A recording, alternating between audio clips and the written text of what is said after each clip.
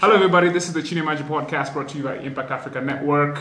This week, we have the awesome pleasure of having the indefatigable Navalayo Osembo. Did I say that right? Yes. Yeah, and I say indefatigable because what you're doing is definitely challenging at a different order. I would imagine, right? Yeah. And so you can't get fatigued easily. Nope. You gotta Try. you gotta keep those running shoes on. Yeah. Pardon the pun. Yeah, literally. But so Navalayo is the co-founder of Enda Running or Enda Athletics. We're just now Enda. We're just Enda. Yeah, we're now rebranding back to Enda. There's a whole history why we have all these different names. And we're going to that a little bit. No. So right now we're just Enda. Got it. Yes. And Enda is leading the Kenyan takeover of the running shoe industry. Absolutely. It's about time. It's about time. Not now, when? Right. And this is crazy because I remember the first time when I was still living in the States, you kind of tend to look over the fence and see what's happening in the ecosystem. When I was starting to do my research about who's doing what and one of the things that was always disappointing to me as a runner, I don't run as long and far as I used to, but still a runner. I always used to be so disappointed that there was nothing, there was no commercialization of the Kenyan running industry other than the athletes being out there and wearing Nike and all that. Yeah, right? exactly. And so that to me was very disappointing. And then lo and behold, I think maybe a month later, I came across Enda. And I'm like, holy cow, someone's actually doing this. This is crazy. Yeah. And so from right off the bat, I was like, wow, it takes guts to actually go into that space. That is difficult to... It's just a hard space. I mean, and there are big players in that space. And so I'm really excited to hear the story and to kind of start with you, right? What kind of person takes on such a challenge, right? So maybe we just start with, introduce your company, okay. What you guys do at a high level, like the, elevator pitch. And then, we talk a little bit about your background, education, where you went to school, grew up, the arc between birth, I guess, and founding Enda, right? A big arc. Right? I'll try So to summarize it. Just summarize it in the sense that here's where I grew up, school, whatever, and then your entrepreneurial journey. Were you always an entrepreneur? That type of thing. Okay. I would say Enda is essentially a company that's bringing Kenyan running to the spotlight. It kind of came from this desire to bring back the benefits of running back to the home of running champions, if I would call that. So Kenya has historically dominated distance running. But if you look at that domination and that reputation, it hasn't really transformed into anything economic. And I think when I was looking at it, I was thinking, if you look at other countries, they, especially in the West, they have really managed to capitalize on their reputation. Like, it's not just a reputation, but it's just monetization of that reputation. But then when you come here, you realize we haven't yet done that much. And granted, there are athletes that get sponsorship and things like that, but they are like a drop in the ocean. It doesn't scale. No. Like, there's still so many athletes who have not made it to that level yet. So very few athletes benefit. And either way, it's still a big burden on them because they still have families and villages to support. Right. So you find that the actual benefit is very little. So the essence was just, how do we essentially commercialize this to a point where Kenya actually takes a position and say, since we have the best runners in the world, since from an evolution perspective, like humankind also is kind of the early origins of man is in Kenya, I think the whole concept of running has truly evolved from Kenya. And the motivation was, how do we then create something that lasts? And if you're looking at the running sphere, running shoes are like the one thing that are like runners' tools. And it just made sense to make running shoes. At that point, we didn't know how to make running shoes, but we figured out, we'll figure it out. Like, first, do we agree that we need to make running shoes? Yes. Okay, now let's go to the next step of figuring out how to make running shoes. So essentially, that's what Enda is about. We work with Kenyan athletes. We literally, the Rift Valley is our testing lab. We like to wear tests and do all these kinds of things, and we also get a lot of feedback from the athletes. Our product, there's an evolution of products where you can see how we started to how it kind of went as we got feedback from the athletes. And so that's what we do at Enda International. Yeah. Cool. So I guess I can't wait to hear what was your evolution like, right? In terms of, were you always a budding entrepreneur, or was this something that inspiration struck while you're trying to go down the tried and true path of get a good education, get a good job that we are taught to? I don't know, I feel like Kenyans are essentially entrepreneurs, right? I feel like everyone has a side hustle. Well, is that entrepreneurship or survival? Maybe they're the same thing. I don't know. It's the same thing. I mean, it could be survival entrepreneurship, but everybody's doing something. So I think there's a difference. I think survival is when you're kind of just doing it to make ends meet. But I think if that thing actually exceeds, I think they will move from survival to entrepreneurship.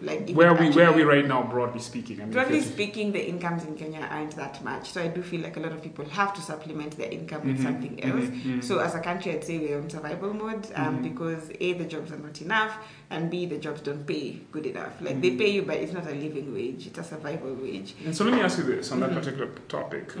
Those are the systemic conditions right now. Yes. Right. What impact does that have on the mindset of people? It's hard, man. It's hard because how do you entrepreneurship, even for Enda, I went through a journey up to a point where I said now I'm doing it full time. And even doing it full time, for full disclosure, we haven't broken even yet.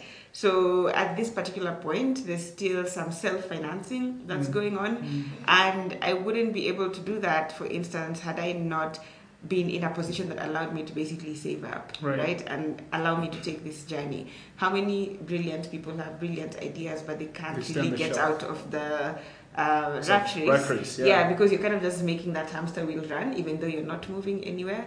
So I do think living wage is a fundamental part of entrepreneurship, which is why I'm always pro. I wish there was a government thing where you kind of have a scheme where people can actually, if you get your business to a certain level, then someone kind of steps in and says, okay, I'm going to pay your salary for the next 2 years. You just go figure that thing out. I think that would make a fundamental... So that's an amazing point that you bring because, what we do at Impact Africa Network, we're a startup studio. Yeah. And most people, because I don't talk about this on our podcast. Yeah. So essentially what we do is exactly what you described. And what we focus on is emerging college graduates, right? We provide them a 12-month internship and allow them to work on projects that we think should be worked on or ideas that they might have. Yeah. But the idea is to put them in this environment with like-minded peers, with a support infrastructure of experienced advisors, and just this very systematic process so that for 1 year, they can just focus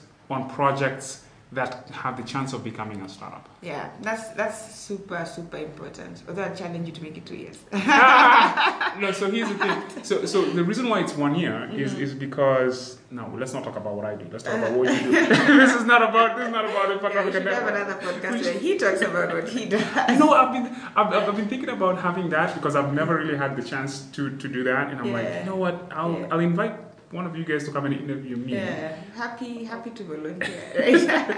But anyway, so back to kind of where did you grow up and education and arc to founding Enda, just that process, high level. So I come from Tarbo. Tarbo is maybe, depending on how fast you're driving, maybe, let's say 20 to, I'd say 30 to 40 minutes from Eldoret town. So I come basically from a place where every time you kind of go home, the people running on the road, and also just Eldoret is it was the town. It was the town where when you're growing up, let's go to LD, In terms of schooling, I went to my forces academy. So my dad was in the military, and that was the military school back then. And after that, high school, I went to Precious Blood not too far from where we are actually. It's down the road. Right. And then after that, I studied undergraduate law, which was amazing. I always wanted to be a lawyer, so I got that opportunity. And after that, I had actually, before I started my undergrad, I had done my CPA. My brother's an accountant. So during that time, you had to wait 2 years before you enter university. These kids have no idea how grateful they should be that they just finish school and go to university. This is interesting because I had a different guest on the podcast here, Houston Malande, and he had a very different perspective. Yeah, he thought that the fact that we had that gap was great for him. Yeah, and it allowed you to explore and expand your horizons and test different things. That's what he got out of that. You think it's not useful or beneficial? No, I feel like it wasted my time. Where are you trying to get to? What's the rush? No, I think it's putting a lot of pressure on parents who already don't have enough income, right? So there has to be that, what do I do with these kids who are home for 2 years? And then it also depends on the discipline of the child. So if you grow up in an environment where you have a lot of self-discipline, then those 2 years will be magical. And I think I was lucky to be in that environment where my brother was like, you have 2 years, you can do your CPA in 2 years, go to school, right? But then there's so many other kids I know who those 2 years were very destructive. Like they really haven't recovered from those 2 years. So it really depends on your environment. So if you have a lot of time and you're not doing anything constructive, it will really be harmful. You know, I have a different view on how human beings, of course there's nature and nurture, right? But don't you think some of these people would have still gone down those paths even if they were tracked into the university? No, I actually think we are elements of our environment, and that's why we have different perspectives. We can see the same thing, but you see it's that whole story about the blind people touching the elephant, and they're being asked, okay, describe an elephant, and one is like, oh, it's so thin and hairy, he touched the tail. One of them is like, it's so rough and solid, it's like a wall, he touched the side. And another one is like, it's thick and round, so he touches, and the other one is like, it's like a snake. They're all describing the same thing, but they're seeing it from different perspectives. So I think human beings are elements of what is around them and what you kind of learn as a belief. But there's always something inside you also, right? Like if, so for example, my point being, you know, you're right. My point being that if you're the kind of person who has a certain kind of penchant or habit, or if you're going to do some things, it doesn't matter when they happen. Maybe you can get... Like the environment, I feel like the environment is very... in my perspective of the elephant. And one of the things I always say while I was in the US, I lived in between this suburb where there was a clear mark between the black communities and other communities. That's pretty much America. I was... which town was this? Which city? It's Englewood. So Englewood, I was like right at the border between Tenafly, which is very suburban and high income. LA, and right? then, in New Jersey. And then down the road, like literally half across the railway line, it will still be like downtown Englewood, and it will be a pretty much rundown. But then you would find that there was literally a division, and you would see like the black kids would be like, you know, music blaring, guys just hanging out and stuff. And then you see the other kids, and they're like tennis racket, or like there's like activity. Like you would see, I could be able to kind of just try to extrapolate the features of these different kids, and I was like, there's nothing that separates them other than like a space of land. Yeah. So that's the same thing. Like for example, in the Bay Area, this is amazingly the stark comparison between. There's this freeway called 101. I don't know if you've been to Silicon Valley. I was, but it was such a brief visit. Yeah. So when I got there the first time, it always stunned me because there is Palo Alto, and then there's East Palo Alto. So Palo Alto is where Stanford is, and where all those companies right start. Facebook started there. Everybody is there who's doing anything. Yeah. Right across the freeway, literally the freeway, is East Palo Alto, and stark difference, right? Completely. Exactly. So I guess at the end of the day, people will rise according to their opportunities around them, or limited by those opportunities. True. But it's the environment. What do you see? What's available around you? There's also another thing too. Like if so, for example, like your friends who didn't take advantage of those 2 years, or they kind of succumbed to those 2 years, right? I'm wondering if it was a question of, was it that they had freedom too early also, maybe? They didn't have... I don't think so, because I have a friend who's Norwegian. At 16, she was traveling the world alone. Like, she left home when she was 16, and she's like the most responsible person. And for her, she doesn't understand people who just go to university and go crazy. She's like, what's this? You know? But it's perspective. So you can't really say it was freedom too early, because I've seen a lot of freedom on another perspective, but it's responsible freedom. But I think it's from an environment perspective, who is around you, right? So for me, for instance, at that point, my brother was working at KPMG, And that was the first time I entered KPMG offices, and I was like, I don't know what I'm going to do, but I'm gonna get here. You know, like, what was it about KPMG? I don't know. It was just the environment. Like, it was kind of seeing all these professional women, like looking so nice in their nice suits and their laptops, and like the environment. It was so different to what I was used to. Yeah. And I was like, if I didn't have someone to kind of channel me through that direction, I'd pretty much having the ambition of, I don't want to say that, it might be offensive, but... Just say it. Offense is good. No. Yeah, because I had grown up in the military, so a lot of girls, their ambition was to kind of like get married to an officer, you know, like... Again, environment. Yeah, you kind of like marry higher. So because the officers are like the fancy people with like the fancy houses and stuff. So I do have a lot of friends who that was their life path, but I think it's because we didn't see anything beyond the walls. Like that. So let me ask you this: that was our world. Was there a point where that was also your aspiration? Hell no. No. So it wasn't really KPMG then. It was, you already had that in you. You were like, I'm not settling for this. I'm trying to find some other stuff. And then KPMG was just this. They're like, oh, here it is. No, I think it's also just, I don't know. We could argue. Let's move on. I honestly think that environment is a key factor. Like who? It sure is. I agree with you. But like you can argue both ways. Right. But it works both ways. It depends also on the person, but environment is a huge deal. Yeah, it is. For me, I feel like I got exposed to a lot of people very early in life who just basically were like power women that I was like, I just need to be in this space where these women are occupied. In the military? Or? Oh, no. Mm-hmm. So, I was going back to... So, when I finished my CPA just after, like, those 2 years, so I had finished my CPA. So, by the time I was getting into law school, I was pretty much a CPA. And I think second year, kind of just hanging out with my brother's crowd, someone was like, I can't remember what I did. It was something I had done, and my brother mentioned it to his friend, and his friend was like, oh, yeah, like... I'd like to see your CV and kind of like share it with the partner and see if you might be an interesting person to speak with. And in short, that's how I ended up at Deloitte. And I basically interned in Deloitte like from my second year to fourth year, which I think was also very instrumental in terms of just like the people I met there were very different from my usual world, like extremely different.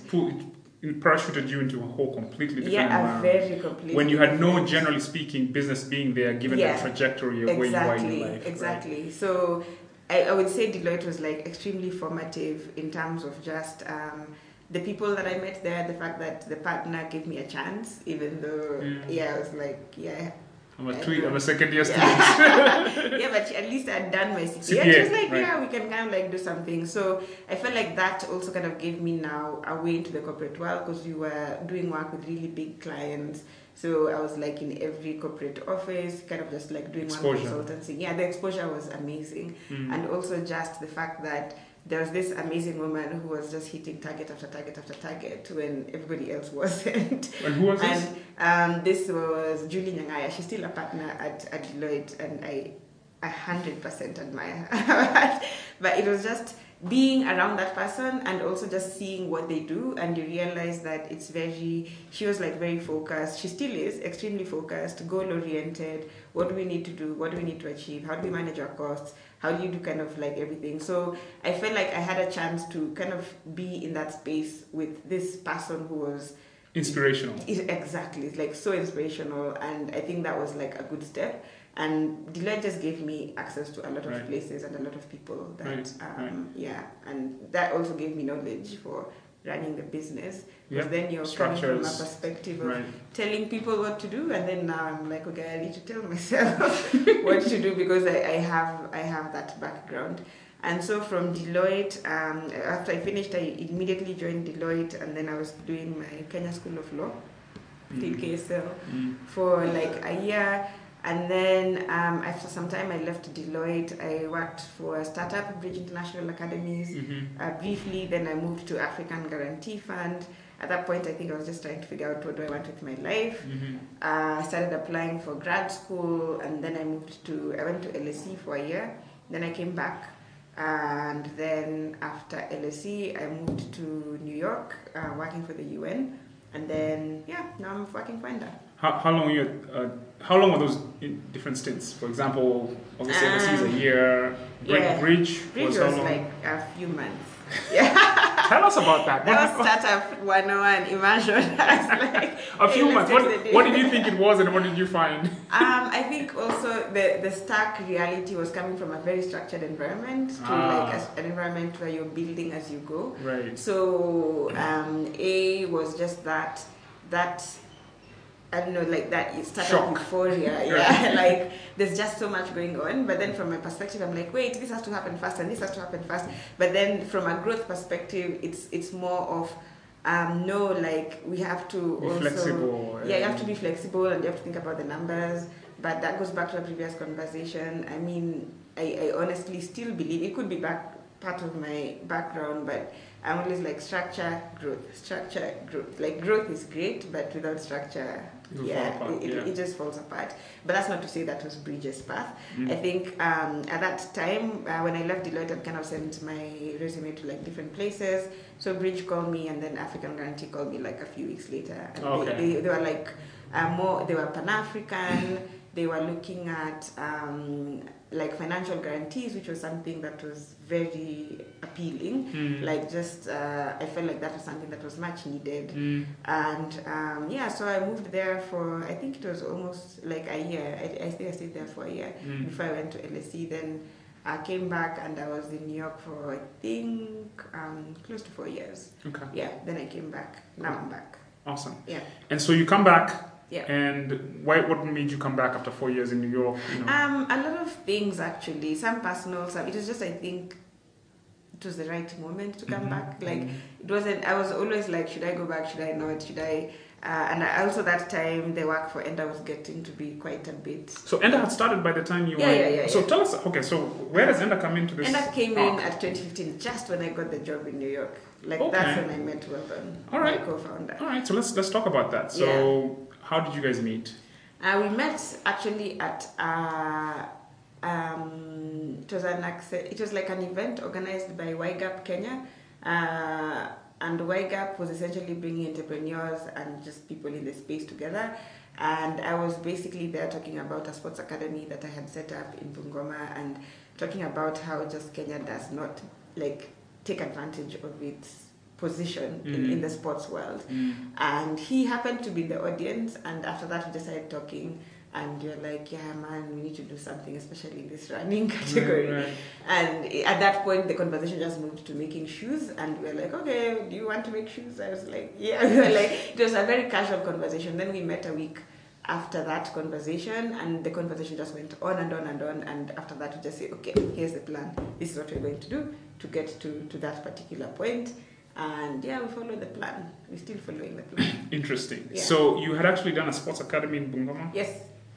Talk about that a little bit. What was that about? That was actually tennis, right? And I wanted to do tennis for two reasons. One, in 2014, when I was still at LSE in London, I'm a huge tennis fan. Like I love Serena and Venus. Like I love them to death. And Wimbledon was like the closest I would ever get to them. I couldn't afford the tickets, but still I was in the space, and kind of just experiencing the crowded train, the euphoria in the air, the thought that, oh, maybe she might be at that hotel, because guys were like, yeah, she's at that hotel, and just that whole excitement. And then I was learning about the prize money, like total prize money is like, I think 2017 was 34 million pounds. Wow. And I was like, damn it, why is a Kenyan not in this thing? You know, like it's just one of those things that like, why is Kenya not in tennis? And I did my research, and I discovered that tennis is a high entry sport. It's not like running where you just pick yourself and go. Tennis, you need the racket, you need a stringing machine, you need the right balls, you need a coach, you need all these things, and there's no way kids from here who don't have that chance are ever going to get into tennis. Isn't it interesting how there are some things we can't access just because of the cost? It's like true. Across so many different dimensions. And I think sports, like that's the tragedy of our country and our continent. Yeah. Because you have brilliant minds with no opportunity. Exactly. And then you have people who are very few with lots of money, but I don't know, maybe it's fear of finding out where the money is coming from, but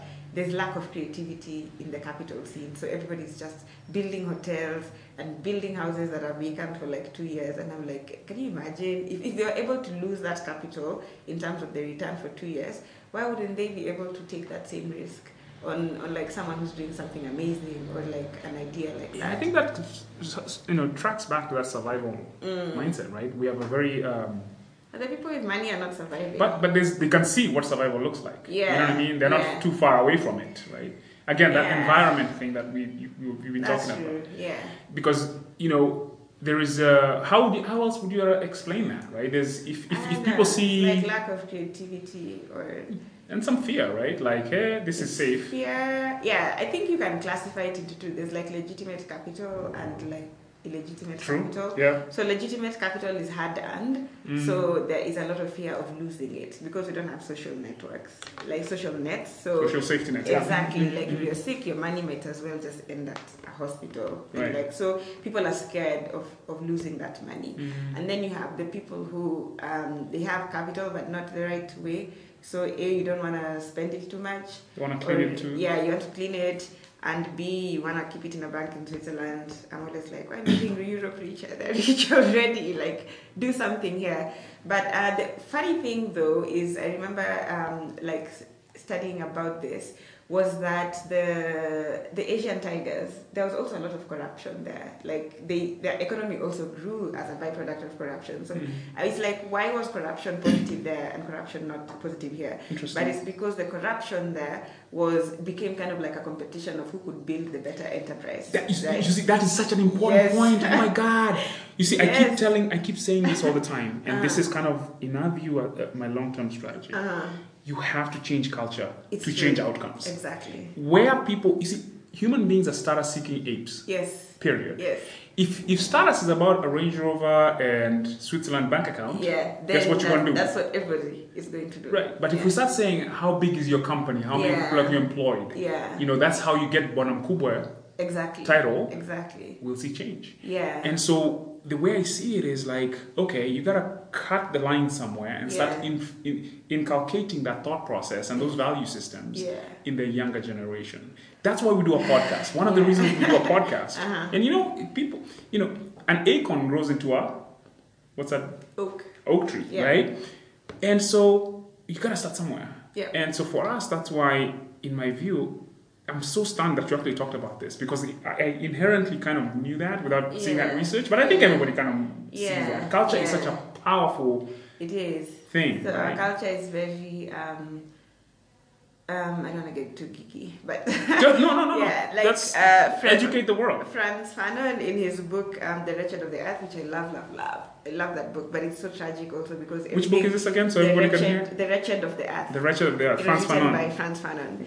And he was just basically talking about the dangers of, now that we will get this newfound freedom, here's like the things that will be dangerous for Africa. And one of the things he talks about was the growth of the bourgeois, like the elite who is not really about seeking freedom for the people, but is about essentially just taking over the seat that the colonial master left. And that his aspirations are then not for a better Africa, but for being like his master, like, so then he's like, I want to go to Europe because that's where he went to Europe. Oh my God. I want to invest in a Rolls Royce because that was the status quo. And then he's like, the problem with that bourgeois class is that then they take away, like they were the biggest danger for Africa's growth. Biggest risk. Exactly. Right? And you kind of see it unfolding, because then you look at how our patterns are. It's kind of just like replace colonialists with black colonialists. Right, yeah. And then you create the same extractive system. Totally. And the systems are not, the money is not kind of coming back to be reinvested. It's being extracted. It's just being extracted and put Africa has always been an extractive,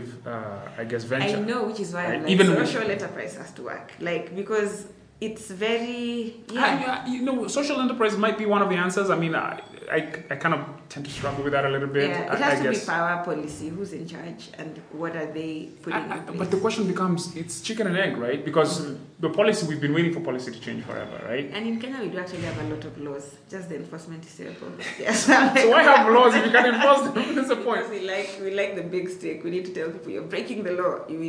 Anyway, that's another conversation. That's another conversation. Yeah. I think there's something else us around that. I think human beings, like you've talked about this, we underestimate the power of culture, the power of narrative, exactly, the power of saying what's cool and what's not cool. Exactly. The court of public opinion, if you will. That is where we don't understand the power of that, and with social media and we don't have to.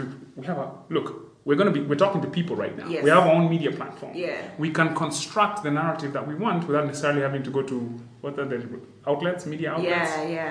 Like back to kind of you guys came up with a plan for growth. Yeah. How do you come up with a plan for a shoe company? Where do you get a plan for that? I think it's a step by step. I think sometimes we underestimate our common sense, right? So I always say it's not as complicated as people think. No, it's not.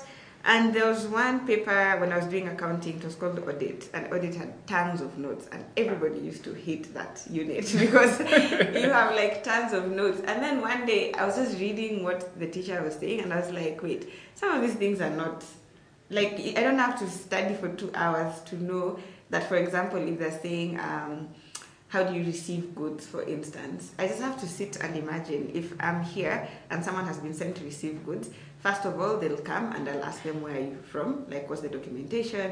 I see it. What's the number of goods? They remove it. I count it. I check it. It's just common sense stuff. Exactly. How does a human being... Exactly. It's like a step-by-step process. And once I figured that, I loved that subject. I was like, yeah, bring it on, because it's just thinking. And the same thing with shoes. And not to oversimplify the process, but it's essentially two people who don't know how to make shoes. What's the next step? Find someone. Go research. Yeah. Find someone who knows this, right? Right. First of all, you get to know what shoes are, but the best thing is find someone who's already done this. And then that was the next step. Kind of just doing research and networking of who is the person who would fit our bill in terms of understanding why we want to do it here in Kenya, why it makes sense to have a Kenyan running brand. Why? Because to everybody else the idea was crazy, but then you kind of have to find someone who sees that, and that was the next step. We spent a huge amount of time finding that person, and then that person was very instrumental in kind of now just leading us streamlining the process. Exactly, leading us to the next steps of who was this guru? Shoe guru? Phil Knight of Nike? No, but I did read his book. The first thing I did was get that book and read it what from do you think cover about to the book? cover. I think it's amazing. I think I need to meet him one day. And the funny thing is, I feel like it's so many years later, but from my experience, I feel like I'm going through some of the things he was going through. And it feels as though I keep on thinking, but this was X years ago. How come it hasn't changed? So for me, that was a reflection of Africa is still a little bit behind in terms of manufacturing processes and stuff like that. Because if he wrote that book and he kind of even retired from Nike, and now we are going through the same thing. It's just a different context, but it's the same thing. But time has passed, meaning technology has improved. The world has kind of moved on, so it shouldn't be so difficult. But somehow it is. So there's still challenges, but it's not impossible. It's kind of possible. Yeah. Awesome. So you find this person. Who's the person again? So when we started out, we partnered with a design studio in New York called Bad House. Okay. And that way it was easier because I was in New York also then. Oh, okay. Got and it. then also it was also just looking at who has the capability to produce a shoe that I can put on the shelf next to a global brand, and we are at the same level. So I think, of course, there's kind of this yearning of, can I just find a Kenyan who can do it? But where is that Kenyan? We didn't. But it's not a question of where. I feel like Kenyans can do anything. If that industry existed, right. Like so now we are finding people who have that capability and just basically trying to connect them with the designer and put that talent out there. So when you say, what do you need? Somebody who can do what specifically? So, for instance, the drawings are very intricate. So, making shoes. So, think of it this way: you have a guy who speaks English communicating to a guy who doesn't speak English. The only thing they understand is the diagram, right? So, the guy who's directly looking at the thing in China needs to understand what this guy is saying. So it's essentially math and vectors and saying, okay, this is this distance to that distance. Got it. So how do you do that? How do you get a 3D model before you kind of go into the actual printing? So it has to be someone who is also aware of 3D printing, but from a footwear perspective. And then just how do you find someone who, for instance, can tell that this EVA is like the plastic that makes the sole. Mm-hmm. So there's a certain density, there's a certain tensile strength. Like it's not just there's physics in this. Exactly. Game. So you also need someone who understands, so that, again, as I said, people don't speak the same language.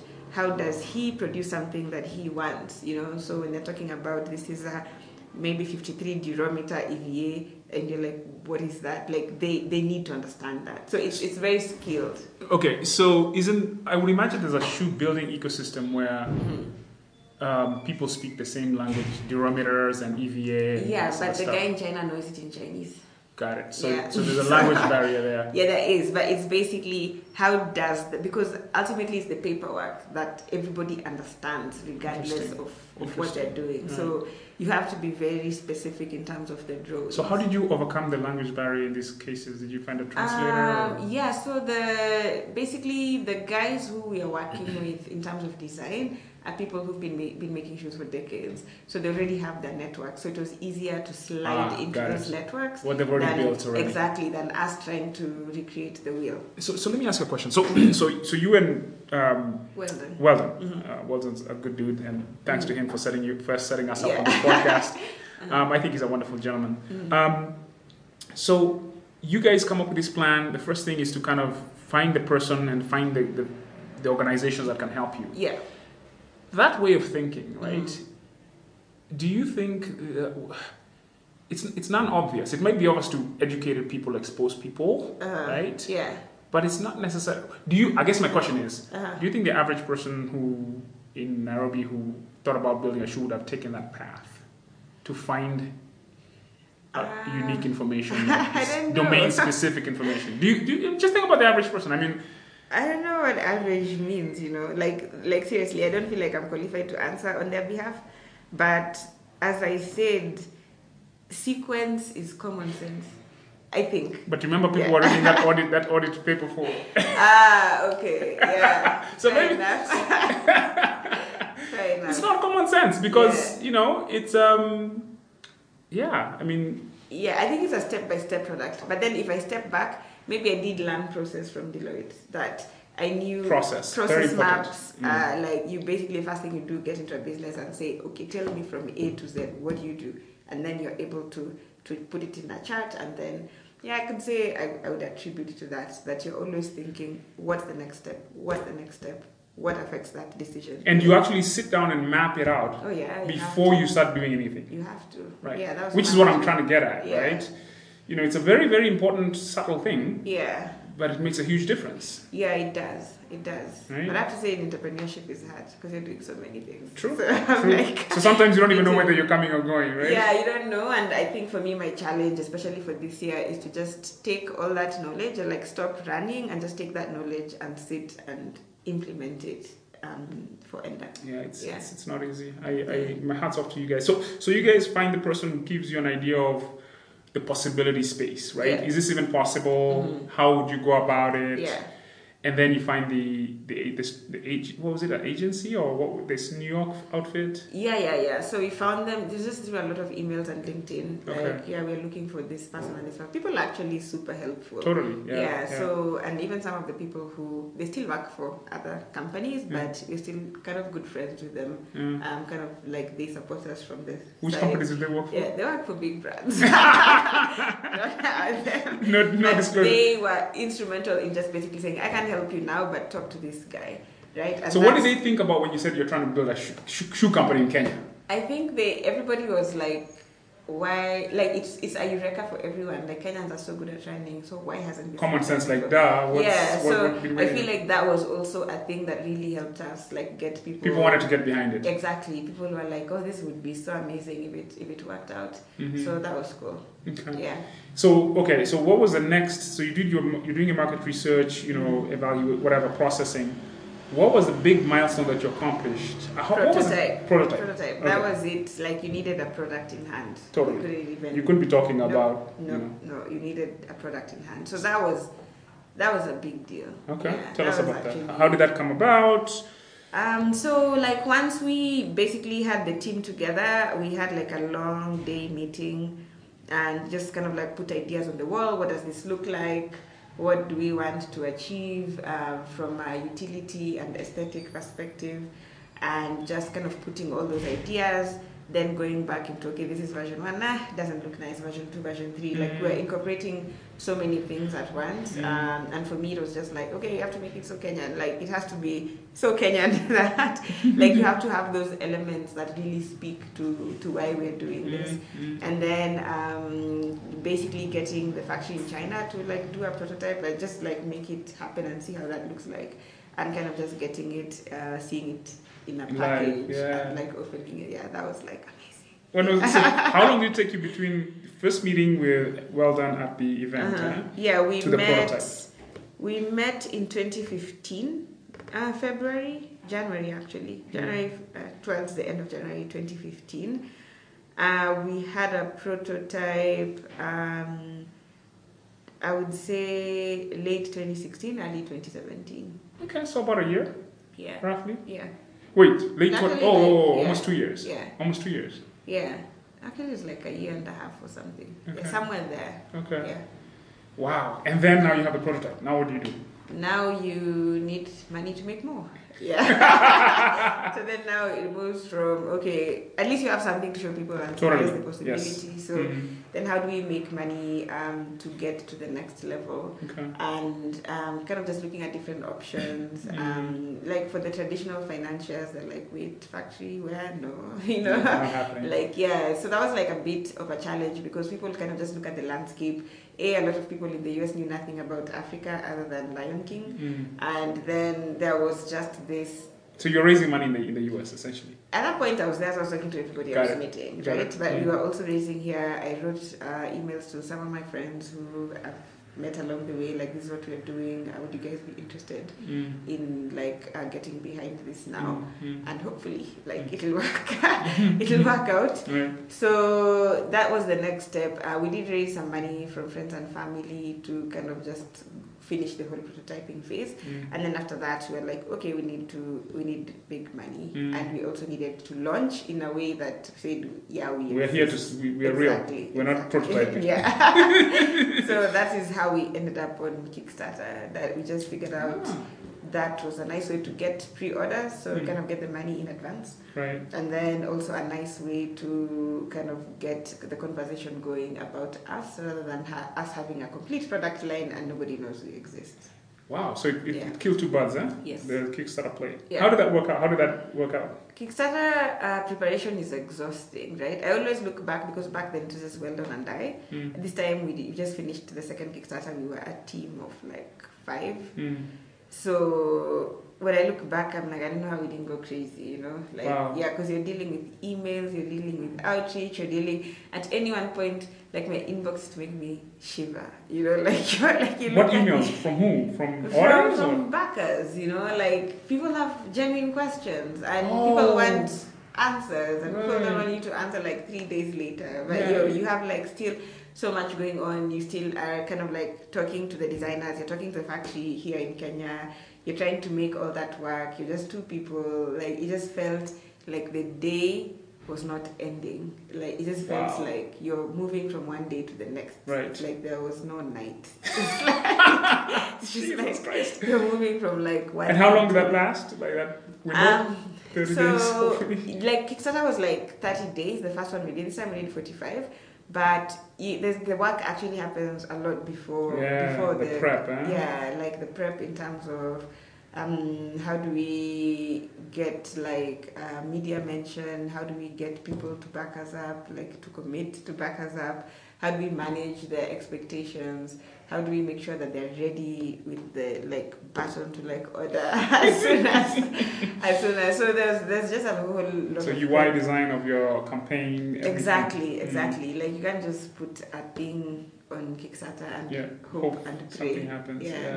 No. Man, hats off to you guys for actually stepping out. It takes as the Jewish word chutzpah. Yeah, right? But it's also just we didn't have a choice, man. We were not going to get that money from anywhere. So we had to really... Your backs were against the wall. It's either this or nothing. Let's get to it. Exactly. Like, nobody was going to give us that money, considering, you know how people are always like, so what's your experience in this area? None. So they're like, do you want me to give you my money? Haha, bye. So we understood our shortcomings, but we also understood the opportunity. So what was the opportunity that you guys saw through your... Opportunity was essentially pre-finance. Like, Kickstarter crowd is aware that it's like a prototyping space. So people actually pre-order. They're not like ordering for immediate. So that gave us time to get money and get our act together. But what was a bigger opportunity? So when you sat down with all these industry experts, right? In terms of mapping out what this could be. Yeah. What did success look like in those conversations? What success looked like an entry into this market from a brand that is like the underdog, like from Africa. A, B is from the home of champions, and C is like the running industry is ripe for disruption. So what's possible? What's the possibility space here? Have you guys mapped that out and say, this is our goal, we want to get here by this? If we get here, this will be awesome. Exactly. Like, what are you guys shooting for? So I want someone in Siberia to be asked, like, what kind of running shoe should I buy? And Enda should be on the top 3. And I say Siberia because in my mind it's like the farthest place ever. maybe that's also Nike's aspiration, because maybe in Siberia people are not running. That's still there. But I think it's to just kind of bring the simplicity and pure form of running back. Size of company. What are we talking about here? Oh, in terms of size, we definitely in all 7. Yeah, I don't know if people run in Antarctica, but we'll get there. We'll make snowshoes. Kenyan snowshoes, that's awesome. The way global warming is going now, who knows? We might have snow here pretty soon. Yeah, which is sad. But I would say success is kind of being a global international brand. Success is making it here in Kenya, which is hard, I have to admit. But I would want to make sure that we did our best to just make sure that it's coming here. Because the more we do it, the more money comes in, the more we export, the more, people make jobs, money comes in. So that we can be like the Germans with their pride of the precision on the car, and we can be the Italians with their fashion. But it's actually an industry that keeps the country going. Yeah. So for me, that is just that thing where we are not only, like, we are a big player globally, but that is actually translated here, where people need jobs and social economic development. And also just a company that cares about the environment. As we're talking about, Africa's history has been just extraction. So how about like extraction and growth, right? How about no extraction? Yeah, or no extraction at all, right? Yeah, that's true. Right. Because I think one of the funniest things, especially living outside Kenya, because here I think we have a lot of recycling mentality, just maybe it would be scarcity, like that blue band tin shall be shall be in the fridge, or shall be something. But then it always used to amaze me, that I would get a new plastic fork, eat with it and throw it. Like, that's crazy. That hurts. That's crazy. Like, yeah, and I used to ask, where is it going? Where is it coming from? Yeah, I was like, these guys drilled the freaking earth to get some petroleum product to make a fork that I used for like 5 minutes and I threw out, right? Imagine. So I do agree with you that extraction doesn't help, and it's also just because it has decimated our communities. And at a topic for another day is why I think DRC shall be the way it is for a long time. Because it's extractive and it profits a lot of people for that status quo. It's crazy. It's insane. So far, where you guys at right now? Right? What stage are you? You post what's this thing called? Your second. Not GoFundMe, what's it called? Kickstarter, one of those things. So you plus your second Kickstarter, yes. That's done. Yeah, we've just done that one. Have you raised money outside that? No, we're actually doing that right now. So that's my job. That's why you've got retired. Yeah. So where are you raising money from? Which markets? Here. It's just, I think it's not about the market. It's more like the market matters, but it's just more of alignment with what we do. Because I do want someone who understands why we're doing what we're doing and why it makes a difference to make these shoes in Kenya. Totally. And why the brand is made in Kenya. Like, some people just don't get that.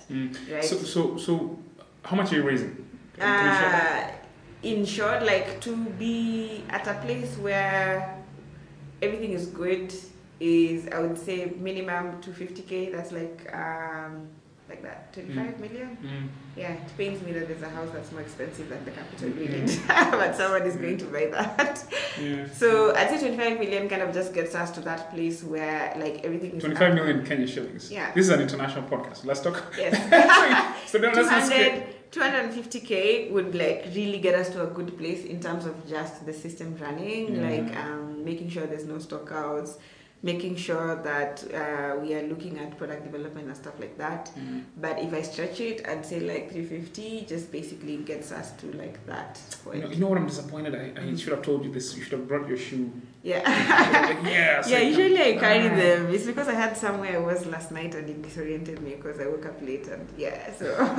Man, I'm such a big fan of what you guys are doing, you and well done. And I want to see this be successful. And the Enda team. I love my team. Talk about the team, right? Yeah, I feel like I've been in different places, worked in a lot of places, and I just feel like I love this team. Like this team it's not just about if they were looking for better pay, they would go, but it's just like the understanding that we are building something for the future and that we basically just need to put 110%. And sometimes I speak to my people and I feel like they are the CEO and not me, Awesome. like what did you find such amazing? The thing is, there's so many amazing, there's so much talent. It's true. I always go back to corruption and nepotism, which is just killing us, right? Like, but there's so much desire. Exactly. And I would always say finding that person who essentially is giving the 110%, right? He's all in. Yeah. So we were actually very lucky to find this company, which we just found in some place where we were. It was actually a competition and they were among it. So the company is called Yusudi, and I wasn't going to pitch for them or anything, but literally that's like where we got our stuff. So Yusudi trains. They're over here on Gong Road, right? Yeah, they're somewhere here. They take guys and they train them, and then they hook them up with internships, and then so for a startup, internships made sense for us because we were just at that point not at a position to pay someone a salary. So we basically started with the internships, but it allows you to kind of get to know who this person is. Usually has already kind of done the pre-selection, so you're not like doing it for yourself. Yeah, you're not doing it for yourself. And then I think you kind of just get really hungry young people who want to do something. And what I loved about that was that it was so blind. Like it wasn't like I like references. Don't take me wrong. Like references got us great people for the team. But I think especially here in Kenya, I like working with people who want to work. Like they want to work. It's not like their mom or dad send them here and they're like, yeah, I need to go for lunch. Not that going for lunch is a bad thing, but it's just the attitude. They're hungry. Yeah, that's it. And I feel like sometimes I'm like, these guys are the CEOs of the company because the way they would be like, yeah, it's time to go for that event. I'm like, I'm so tired. And they're like, no, we have to go. As in, I'm like, I love this. Like, how big is your team? Right now we are 5 people. Well done, myself. Eva, she does sales and marketing. Ralph does sales. David does accounting. I love it, man. We should have a team lunch because there's 7 of us, right? Myself and 6 of the most amazing up and coming. I don't want to call them interns anymore. They're professionals. Yeah, I've been very lucky. I feel the same way like you do. Yeah. And that's why I keep saying, man, there's just, you and I know there's depth of talent, depth of desire, depth of potential. It's opportunity. It is the opportunity. Yeah, it's the opportunity. And so that's great. So I guess as we start to wrap up over here is, I guess, what would you say would be your biggest challenges as you start since you started this journey? I'd say the biggest challenge is I don't want to go back to funding because I always feel like sometimes if it's funding, it's funding. Yeah, it is funding. But you know what we're talking about systems. Like you might say just funding is a challenge. You get the money and it all goes out. That's true. Right? That's a very, very important point because that's very important because what you also see is people default to funding as the answer to all things. Yeah. And it's not. No. Yeah. So it's just like building a brand, like shoes are a brand. Like it's just all about brand. Like rip one logo, put on another one. Right. Like there's an element of technology, but a lot of shoes is about branding. So kind of putting ourselves out there, I still feel like we haven't flexed enough. Like there's still people who I meet who have never heard of our brand, and I'm always like, that means we have that opportunity where there's. I think so, man. Yeah. I think there's a running culture in Kenya. Yes.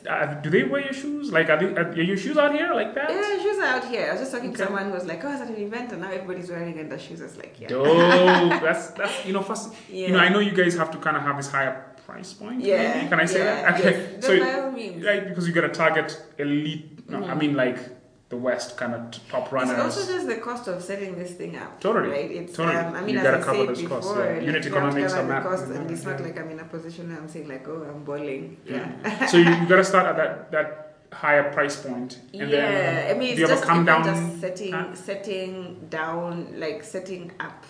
Yeah, we're still setting up. If I would call that. We're like way far from being 100% made in Kenya. Yeah. But one of the things that I say is kind of like from a running market perspective, we're actually fairly priced. Like the category where, for example, the 10 is you get shoes from like $80 to $250. So we're actually at like the bottom end of the spectrum. But we also do recognize that a lot of Kenyans can't afford that yet.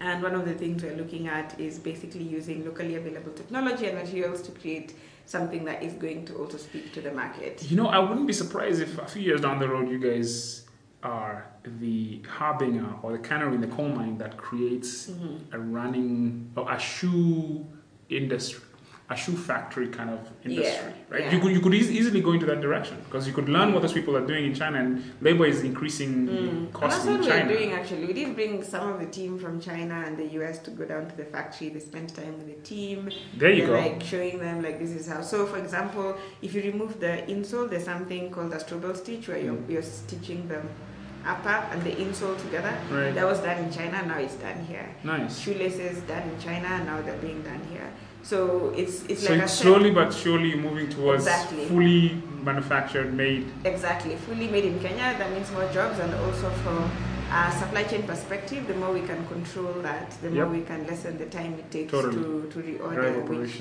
makes better business. So the biggest challenge has been what? I say financing, because we're in a marketing industry. You're in a brand building space. So brand building is not very expensive. Yeah, it's not just Facebook ads. Yeah. It's endorsements. Have you met Kipchoge by any chance? No, but I'm sure I will. Yeah, Weldon has though. He has. Wow. Yeah, okay. He has. I haven't met him, but I'm sure I will. I'll be stalking that all day. He's such an amazing ambassador for what and he's also Africa very humble. is. Amazing dude, man. Yeah. Huge fan. But the thing I've learned, like hanging out with athletes, is the way we're talking about opportunities. So many talented people, so little few slots. So my belief is that there's another, if not better, who's just out there and waiting we need to be to discovered. find them. Yeah, you need to be the first to it. But I mean, Weldon and I have talked about the nuances and the challenges of outcompeting the big boys when it comes to. Yeah, but you see like all this stuff that's coming out now, and you find that there's like people who have really good contracts and there's people who have really crappy contracts. Yeah. So I think it's just a matter of, and then also one thing that's a concern for the athletes is the shelf life. They understand that they have X number of years to make money for the rest of their lives. Totally. Yeah, that's a long time. So they better make the right moves. Exactly, and I think for us, our pitch is essentially long term. That we are not just let's use and as soon as you can perform. Like how do we invest long term in athletes so that they know that they can always count on us. So I think that's our approach essentially of being a long-term partner. Interesting. I think what you're doing has so many interesting possibilities of how you can build your brand with different tactics and strategies. So it's so interesting. Lessons learned. What would you do different if you're starting all over again? If I was to start all over again, less trust, more contracts. Less trust, more contracts. Yeah, it's nothing personal. Talk about this. Is that towards more local or international? Or both. Anyone you're dealing with, if money is involved, put it in a contract, right? I think I have a very happy, trusting personality, which I've just come to learn to shove it when I'm doing business. But it's also just, I think whenever there's a possibility to work together, there's so much excitement and euphoria that it kind of like. The devil is in the detail. The devil is in the detail. Like you have to make sure that we agree, and then let's put it in writing. When you put it in writing, there's always a different perspective. Totally. Yeah, and considering that I'm a lawyer, sometimes I'm like, really? Like, how could I make this mistake? Yeah, but you sometimes we're human, you know? Yeah. So I would say paperwork. Like, if it's not written, it's not done. Awesome. Yeah. I love that. Okay, so the future of Enda, I think you've talked a little bit about this. You want the guy in Siberia saying Enda is one of my top 3 running shoes. Yeah, I mean, also from an economic perspective, kind of like Impact. Really creating value. Yeah, like the social impact for us we measure in terms of amount of money that's going into wages. We have a community giving program, which is essentially 2% of our revenues go into this fund that is invested in the community, kind of seeing more.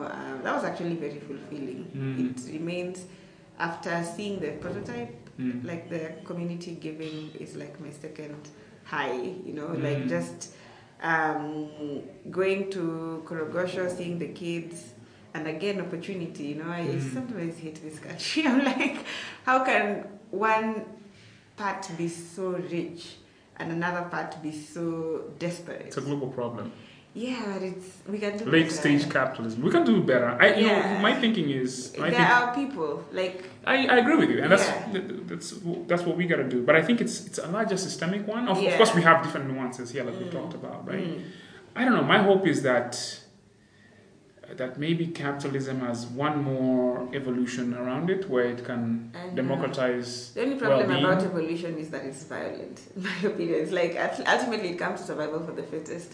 But but here's what I'm saying. That is based on the frameworks that we have right now to understand the world. Yeah. There could be a whole other paradigm we can't see. You have to leave room for that. That's true. But I think it's just kind of seeing the world space right now and what makes sense, not making sense.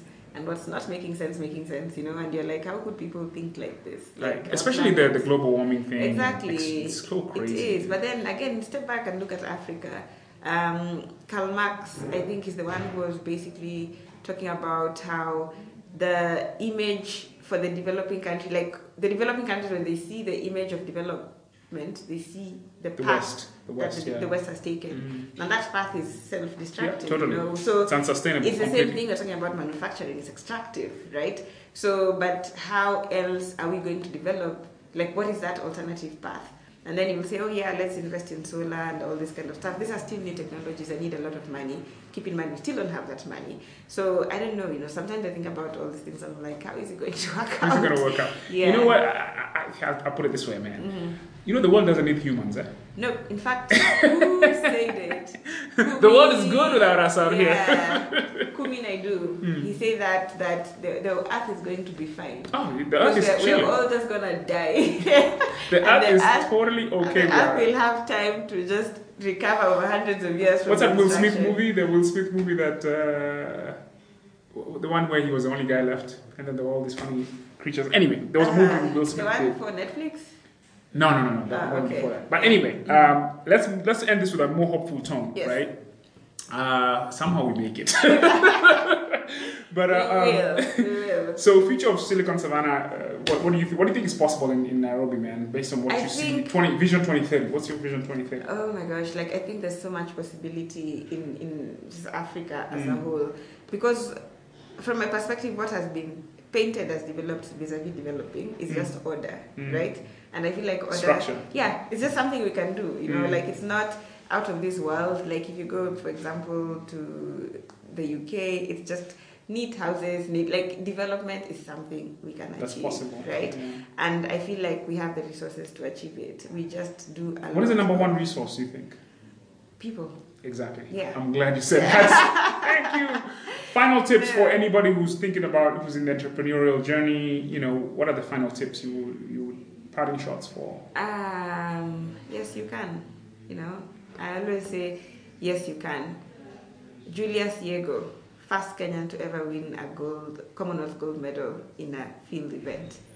Yes, you can. The guy did it with YouTube. Of course, he got help at the end, but he did it. Right. Yeah. So whenever I think about what is available here, I'm like, you can. It doesn't mean it's an easy journey. Don't take like it.